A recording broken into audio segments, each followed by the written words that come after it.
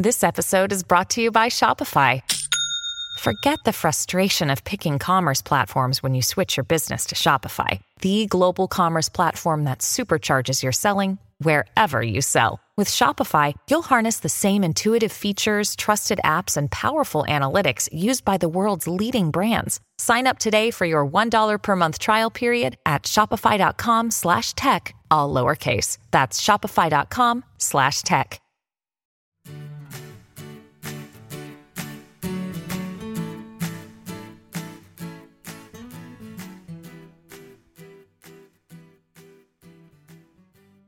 Hey everybody, this is Phil Town. And this is Danielle Town. Welcome to the Invested Podcast. We're back here thinking we might get into Google a little bit. Yeah.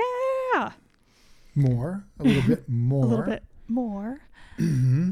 So fascinating stuff going on in the market right now, by the way. Yeah. Fascinating stuff. Not to get too far afield. But right, Ray Dalio. Like literally one sentence later, far afield. Okay, go ahead. Ray Dalio. Ray Dalio has unloaded his positions in China. Oh. Now, this is significant because Ray Dalio is a big proponent of a good relationship between the U.S. and China, and believes that Chinese stocks ultimately will be among the best investments you could ever make, because he sees that the United States is a declining empire full of massively overexposed to debt and overspending, and a lifestyle nationwide that can't be sustained, and has fought multiple wars over multiple decades that have sucked the company's resources.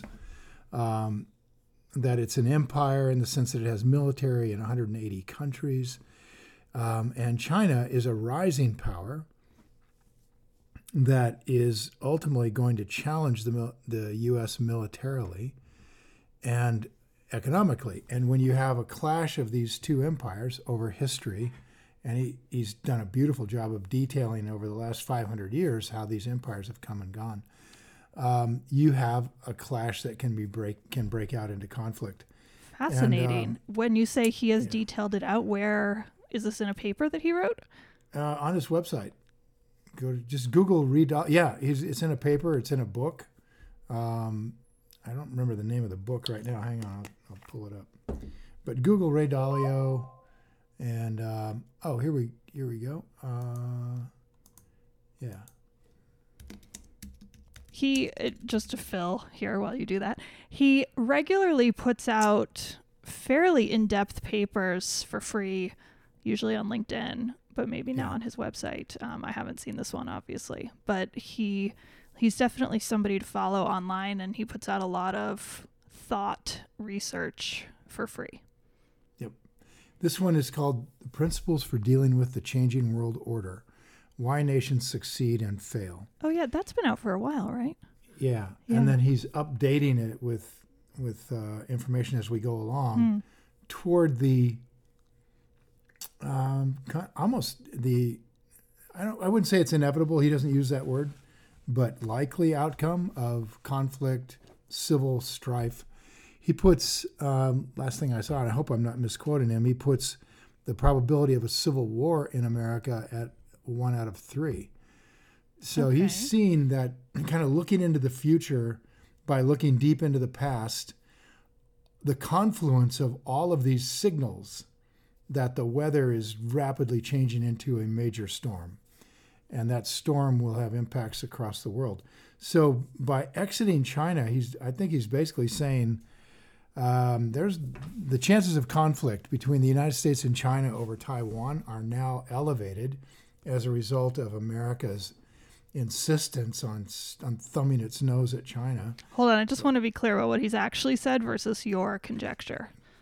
Is what you just said your conjecture? This is my conjecture, yeah. Okay, so what he's actually done is exit all of his Chinese company positions? Looks like. And by him, we mean Bridgewater? Mm-hmm. Okay. Looks like they took $1 billion out in one day. Wow. Or over a period of a few days. So that's really major. Yeah. So, wow. And then again, who knows for sure? Maybe he's just shifting the positions onto a Chinese brokerage site. Chinese. Yeah, exactly. I think guessing at why people do something is perfectly legit, but I don't think we can say necessarily he's exiting China. But that's a really big move from a huge fund. So they're doing something. They either are exiting Chinese companies, 2, moving the money, as you just said, to a different vehicle, maybe one that has more legal rights than the U.S. ADRs that they probably owned. But I think part of what is influencing Dalio, and I could be way out of line here, but we certainly exited our positions in China when we saw what the United States did in the Ukraine conflict with Russian stocks. I mean, it essentially made it really impossible to own a Russian stock in the U.S. Mm-hmm. And we would want to get ahead of that. And I'm wondering if maybe that's what Dalio is doing as well, is getting ahead. So when you see a conflict coming and you think there's a decent probability of it, it would make sense to get ahead of it in terms of getting out of companies which may turn out to be illegal to own as a matter of executive fiat at the top, from Biden. Absolutely. It's like you could just do it. And it's like we didn't know that could happen, but we saw it happen in Russia with the Russian stocks just a year ago. So no question it's the way the United States will go if it gets in a conflict. I'll add one more possibility, which is that it's nothing to do with the macro country that those companies are in, and it's nothing to do with the vehicle. Maybe he just wanted to sell those particular companies and is going to buy different ones. Could be. It could be. Unlikely. I would say that's like a 1% chance, but I do want to make sure we go through as many reasonable options as we can. Yeah. About why somebody would exit that What's the old story? If you're hearing hoofbeats, if you're hearing hoofbeats and you're in the middle of Colorado, you should probably guess horses, not zebras. Okay. It's a version of Occam's razor. Right. Just the simplest explanation is usually the right one. Usually in the ballpark. All right, so that's Dalio. And the second thing I wanted to mention is that Michael Burry, you guys will remember Michael Burry. He was a character played by Christian Bale. Christian Bale in The Big Short. I don't know what his ailment was, but he would invest to heavy metal and do drumsticks, and I don't know what the issue was with the way his brain works. But the actual guy, Michael Burry, is just brilliant and became a very, very sort of well-known investor by doing a blog while he was at Stanford Medical School, going through Stanford Medical School. He ran a blog, and Joel Greenblatt, who's one of my favorite investors, saw the blog and decided he would give this guy money to invest. And he gave him like $100 million out of a multi-billion-dollar hedge fund. And so Burry invested this money. And in that classic movie, The Big Short, there's an East Coast hedge fund manager who comes into Burry's office demanding his money back and threatening Burry with everything he could threaten him with. That, I believe, was Joel Greenblatt, who was insisting on his money back. I never heard that before. Yeah, Joel, don't. Where'd you get that from? I don't remember where I've read that, but I think it might be true. So I might have pieced it together myself. My favorite part is I think it might be true. Well, I'm just saying. I'm speculating here. It's a speculation. The point is he's a really iconic investor at this point. And that movie is now, that book, the story of what happened, then the book, then the movie, that's all years and years ago at this point. And he's still a massive voice of going against the crowd. Contrarianism. Yeah, but I don't think he really cares what other people think. Contrarians specifically do it against others. I don't think Michael Burry particularly cares what anybody's doing. You think but he I think does? it's important that you know something about Michael Burry right now. Tell me. He's liquidated. Okay. He cleaned out his portfolio of all stocks with the exception of Geo something. He doesn't mind what people think, for sure. This company, Geo, that is the only company he owns now. He got rid of everything else, including Google, which he owned for several years. He's out of Google, which to the point of our conversation today. Yeah. And he stayed in Geo, which is the company that owns private prisons and is under major potential legislative attack from the Biden administration that is apparently trying to, I don't know, they're trying to shut down private prisons. So I don't know much about the issues. I'm sure there's two sides to it all. And Burry is taking the side that these guys, doesn't matter that the government, that this government wants to shut down private prisons, that they can't. Burry's taking the position that they can't, as far as what I've read about Geo, that they need them and there's no way around it. You can't, there's no place for these people to go. They're not going to put them on the street. And they just don't have the cells. So maybe they're going to build them, but they're not going to build them for years. And Geo is available at something like 3 times EBITDA. Oh, jeez. So yeah, it's super cheap because of the legislative risk. So yeah, which takes us that's to really Google. interesting. But like, let's think for a second about why somebody would get out of all of their positions, Well, especially somebody like him. there's a few reasons. One is you're worried that the market's going to drop in all those positions and you want to buy them back cheap. Yeah. And Burry has put out the reason, well, let's run through the reasons. That's the one. Second is same thing, except you're going to be aggressive and short the market, Right. which you don't have to disclose. Exactly. Like, we would not know if any of these people you've just mentioned are shorting. So, but it's the same principle, but on steroids, right? As the first one, like it's going to go down, okay, but I'm going to sit back in cash. It's going to go down, and I'm going to make money when it goes down. So I'm going to put a bet in on it. The third one is I'm going to go buy stocks someplace else where I don't have to tell you what I'm buying. So I don't know, but I suspect rather strongly that it's the first two and not the last one, because Burry also tweeted a picture. He videoed a very calm, quiet bay with sailboats floating almost motionless in this bay. And he sort of did this long, slow pan of a very quiet bay. And he said something like the calm before the storm. All right. In other words, the market's moving back up. Everybody's, oh, good. We don't have inflation problems. Everybody's fine. The consumer's still doing it. Burry's also posted that the consumer is massively overextended and will run out of money.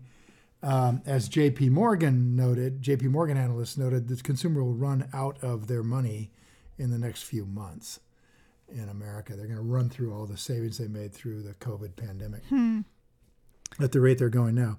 So I rather strongly suspect that he's either out into cash or he's out into short positions. Yeah. I mean, here's why I find it so interesting. He invests, I don't know if he would describe it this way. I would describe that he invests in the way we talk about constantly, which is to find anti-fragile companies that will do well through the storm, through the bad economic situations, that will pick up the slack where the high-flying, high-growth companies fail in those economic climates. And so for somebody who invests like that, I mean, I would expect him to hold on when he sees the storm coming. Why? Because he's already bought them at a price he's comfortable with. Well, he may have made enough money on these things at this point to just go like, okay, I'm out. Yeah, it's possible.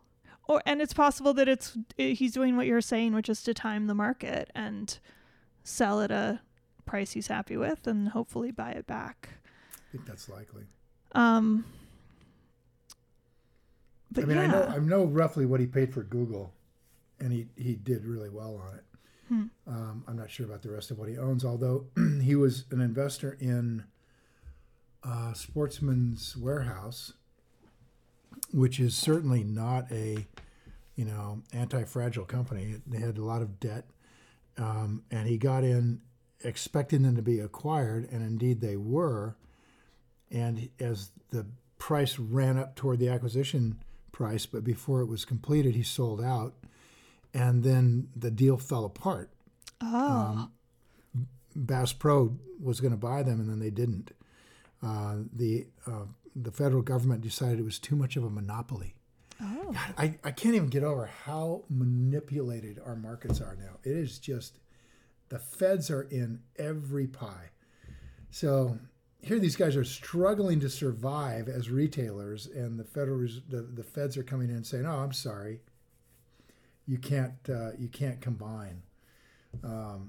So he got back in just to Sportsman's Warehouse a little bit. I haven't seen him get back in a lot, and then he sold it off.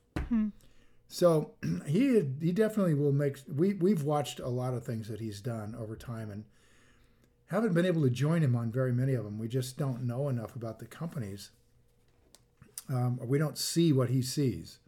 And we're not going to pretend to be geniuses. I'm just going to say if it isn't pretty obvious to me what's going on, I'm just not going to participate.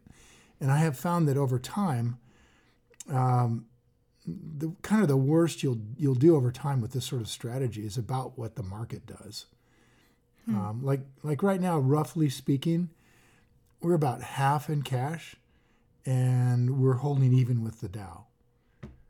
So it's like you don't have to be a genius to implement these strategies and still do pretty good, even when you're camped out waiting for something major to happen. You can still do okay, right? Yeah. So. When you need mealtime inspiration, it's worth shopping Kroger, where you'll find over 30,000 mouth-watering choices that excite your inner foodie. And no matter what tasty choice you make, you'll enjoy our everyday low prices, plus extra ways to save, like digital coupons worth over $600 each week. You can also save up to $1 off per gallon at the pump with fuel points. More savings and more inspiring flavors make shopping Kroger worth it every time. Kroger, fresh for everyone. Fuel restrictions apply. So, Yeah. and I'll confess, we like Google, and I'm a little bit taken back that he unloaded that position. I understand that he bought it really cheap. Okay, so essentially, I bought a little bit of Google from him. If you want to think about it, that is exactly what scares me. happened. That's funny. I don't like. Well, the you know sound of how that at Buffett all. always says, whenever you're buying a company, somebody's selling. So why are they selling? Exactly. So this Why are takes they us selling? actually perfectly to our topic for today. Yeah. Why are they selling? It does. It takes us right to the topic, and there's some real reasons to be worried about Google. I mean, Yeah. So if you I wanna asked chat you about this. 'em. I do, because when we talked about it last time, I very much got the feeling you were pitching me on Google, and that's great and interesting, sort of. But I'm a lot more interested in, because this is something that challenges me constantly, and it challenges so many people who are learning to invest, and I get questions about it all the time. How do you get to the point where you like a company a lot, and then you come up with a lot of reasons not to buy it, and why this company is going to do badly, why it might fail, and all these reasons are convincing. So I'm really interested, if you wouldn't mind, in going through your inversion of Google as an admitted person who likes Google, which is exactly Okay. right. Okay. And how do you not get convinced by the negativity while at the same time not closing your mind to it? It's a really Right. tough challenge. It really is, and I can understand why it felt like last time we talked it was sort of a pitch. It's because, obviously I get real interested in companies that I've owned Google in the past, and I think I understand it pretty well. And the thing is, Google, not to continue the pitch, but just to set the stage for criticizing the investment, Google has 90% of all general search engine queries in the United States, and 95% of all queries on mobile devices. So this is, I think I said last time, that it's probably the best company in the world. I mean, who has that level of complete market control, right? And so what happens when you have that kind of complete market control is that you get the attention of regulators, whose job it is to make sure that there's competition, because competition drives down prices. And the funny thing about all this, of course, is that Google charges nothing for their searches. So the consumer massively benefits from Google's free service and its process of being the largest, biggest engine gets you the most information that you can get when you do a search. And so it's hard to see how the government is going to come in here and get Google in trouble in some way. But we can look at what's going on right now with the Department of Justice and 11 states that are led by Texas that are attacking Google and saying that it acted illegally to hold its position in search. And here's the catch: search advertising. So it says that we need a court order. Just a second. So, we talked a lot about regulatory risk when we talked about it last time. And so you're saying, I think, to paraphrase, your first inversion is regulatory risk. Yeah, but it's real. In other words, they're attacking Google now. Right. With to force them to let Bing and DuckDuckGo be more competitive in order, here's their theory, in order to reduce advertising costs to the businesses that advertise on Google. So I don't know if is that just a government making up a problem that doesn't exist, or is there really an issue, given that advertising on Google is one of the most efficient means of advertising you can use in the entire world of advertising. So really, I'm not lost. sure that there's a real obviously thing. Monopoly pricing is a thing that happens. So is that the argument that they're making, that Google is using monopoly pricing and essentially has no competition, so can charge whatever it wants? Well, these guys word it very carefully. They don't say they're actually charging more than they should. They just say they have the power to charge more than they should.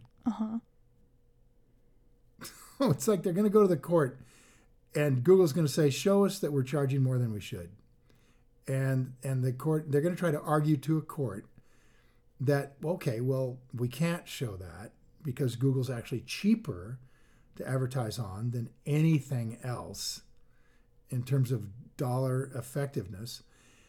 And so the court is going to go, well, then why do you want to attack them? And they're going, well, they could go for more if they wanted to. So that's your analysis of the situation. It's a little tough. I mean, I almost have to rebut this because it's just like, oh, God, you can just see these government bureaucrats feeling like they have to do something because Google has such control in the market. But the thing is, consumers use Google because they want to. I mean, they can go to DuckDuckGo or Bing or Ask, I mean, just a simple Google search results in at least 10 alternative web browsers that offer you more privacy, security features, different experiences, Yeah. I keep getting recommended DuckDuckGo. It's supposed to be very good. I keep not using it. There's nothing stopping people from just going over there. It's not like they're getting charged. Okay. Tell me about the risk. How could Google come down due to regulatory intervention? This is where it gets pretty dicey, and maybe I'm being blinded by confirmation bias here. But it's a little hard to see how they're going to break But then how on earth do you do an inversion? If you can't even write the problem, how, as an investor trying to write an inversion, do you do that? Okay, well, obviously, if the government is suing Google, which they are, then you read the documents that they're saying, what they're saying they want from the court. Correct. Yeah. But you're saying like you can't even understand your own inversion. It's not even convincing to you. It's not convincing to you. But that's the point. You have to look, you don't want to just look at inversions that are convincing to you. You have to look at the inversions that are out there that people are using to say don't buy Google. Oh, okay. So okay. One of so them to you, is, this one is not realistic. I mean, they're trying to, here's what they literally are saying they're trying to do. We are seeking to stop Google's anti-competitive conduct and restore competitions for American consumers, advertisers, and all companies now relying on the internet economy. They do not say how they're going to do that. Okay. No idea how they're going to do that. I have not read these legal documents. I can't give any educated comments You're a lawyer. about it. Yeah, you should probably go not read them going and to find out. All right, so maybe they're going to try to stop Google from having all of the browser and the search engine together. They're going to break up the ecosystem so that you can't just go use Gmail and Chrome and Google Drive. You can't. Yeah, I mean, that's what I was saying last time. That's certainly, what's talked about when it comes to these, especially Google, but other conglomerates as well. Yeah. Okay. So I don't really know how to understand what they're going to do to the company enough to know how it would hurt us. I guess that's my point. And your point is, well, what kind of inversion is that? Yeah. It's the best I can do. That's how that is. Okay, so what I'm going to write down is regulatory risk. Oh, thanks. Don't get it. I think what I kind of hear you saying is that the world of possibilities around what a government or governments or, the EU or some kind of powerful governmental entity could do to Google is so amorphous and so speculative that it's hard to really say whether or not the likelihood of it happening is high or low. Well, so at least that one in terms of legislative action there. All right, the second one I'm going to give you is based on being woke. And Europe is now they're not trying to put regulations on advertising that force these Google to open up its algorithms so that they can be inspected by regulators. And what the regulators want to see... Oh, so this is another regulatory risk. Yep. Okay. And what they want to see is if these algorithms are allowing Google to target specific people based on their race, their political views, their religion, whether they're children or not. That's a really whole bunch of interesting. real woke stuff here that, like, if I look at what a company I might own would want to do, they would want to target by gender, age, economic position, race, religion, what television show you watch. Are you talking what about cereal box specifically you buy. in advertising results and also search results? Specifically advertising, targeting advertising. Okay. Using Google Ads for a company is extremely valuable because of targeting. It is precisely Google's knowledge of the consumers and the vast matrix that they create of types of people. They have names for certain types of people and all that. Yeah, this is the cookies that we talked about last time. Yeah, and they're trying to figure out how to really narrow down who would want your product. And so they are looking at, do you like Cheerios or Trix? Are you black, white, Asian, Hispanic? Are you Catholic, Muslim, Jewish? What part of the country do you live in? What's your educational attainment? I mean, you name it. Almost anything you can think that differentiates people. And they want to know that about you so that they can target specifically to people like you who would want certain products. And what Europe is saying is, that's bad. We don't want you to do that. We don't want you to target anybody advertising and based on marketing things. has always broken down segments of intended advertisees. Yeah.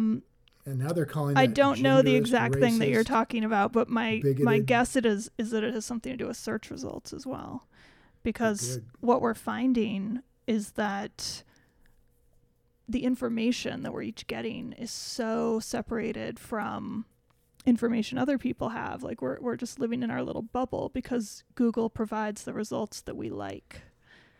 So I suspect it's got something more along those lines of providing adequate information.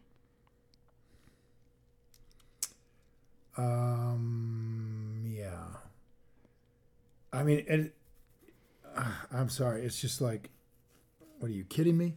We're supposed to ignore the differences among people to a point of not being able to target specific people with our products. I don't know. Again, I haven't seen the actual EU thing. So as an investor, how does that endanger Google? I mean, it kind of would, right? It's a pretty big deal. It would. It's a very big deal because you're not going to advertise as much and you're not going to spend as much if you're not getting the results you need. So you'll right now Google is getting a lot of targeted advertising results. And if suddenly that changes to where a company is advertising on Google and it isn't getting those results anymore, that means it's going to cost them more and more money to get the same sales revenues. And you don't have unlimited money. So who is Google's biggest competitor in online advertising? Facebook. Yeah. And they're suffering the same exact problem. So, Amazon, same problem. So these are the targets for regulators who are, picking up this. But Facebook does advertising across the internet? Oh my gosh, yeah. They're probably not for Facebook. I'm talking about for other companies. Oh yeah, that's what they do. That's how they make all their money. Oh, interesting. Like Facebook is super good at targeted advertising because they collect so much data on everybody as you're using Facebook. They see so much about you, what your preferences are, and they store that data. And then when if I'm a company that wants to advertise, they won't tell me. All I have to do is tell them who my target is and describe as much about that target person as possible. And they will then set up targeted advertising. And then on Facebook. Yes. Yeah, on Facebook. But my question is off Facebook. I've never seen ads by Facebook on other places around the internet. What do you mean off Facebook? Well, Google ads are on any website I go to, right? Where somebody's paid for Google ads and put a banner ad on their website. Google gets paid for those ads. I've never seen Facebook ads, like ads by Facebook on other websites. Good point. No, it's just... That's why I was so just ads surprised. on Facebook. Okay. So that's what I was saying. Like on Facebook, yes, of course. But off Facebook, Facebook isn't involved in providing advertising to like www.mywebsite.com, whatever that is. I don't think so. I haven't heard that they are. I haven't either. That's why I was so surprised. Yeah. Okay. Clear. So one argument in rebuttal to this is that if they do it, they're going to do it to everybody. And so Google won't be any worse off than anyone else. And the impact of this, however, I think will be pretty severe. It's like you can't advertise as much. Your advertising budget will go down if you're not selling as much stuff. Yeah. Obviously. Yeah. So it's going to have an impact. I think there's also a huge impact on the institutional side, wherein I can't even imagine how complicated it is for Google to run its search at this point, because they've had so many years now of artificial intelligence, machine learning being put into their search results. So for them to be able to open that up to regulators so that regulators could, one, even figure out what's happening, and two, decide whether or not that's legal. Maybe it's easier than I think, but I suspect that is a tall order and would be very expensive for Google to comply with. That's an interesting one. Well, I know Google's trying to figure out a workaround. I mean, they're talking about having Chrome, which is their website, not accept cookies or not support cookies. So they may be looking for some other way to do this that gets them out of the crosshairs of regulators. Yeah, which would be smart on their part. Let's pause here. Let's pick up next time with the continued inversions. All right. Yeah? All right. Are there more? Yeah. I hope there are more. So far, we've got 2 regulatory risks. Yeah. I mean, you've always got a risk of a recession. But tell me, I want to hear more. All right. You got a risk of a recession. Okay, but next time. Oh. You got We're data running security up on risk. time. Yeah. All right. Thanks, everybody. You got technology risk. Bye. Say bye, Dad. Bye, everybody. See ya.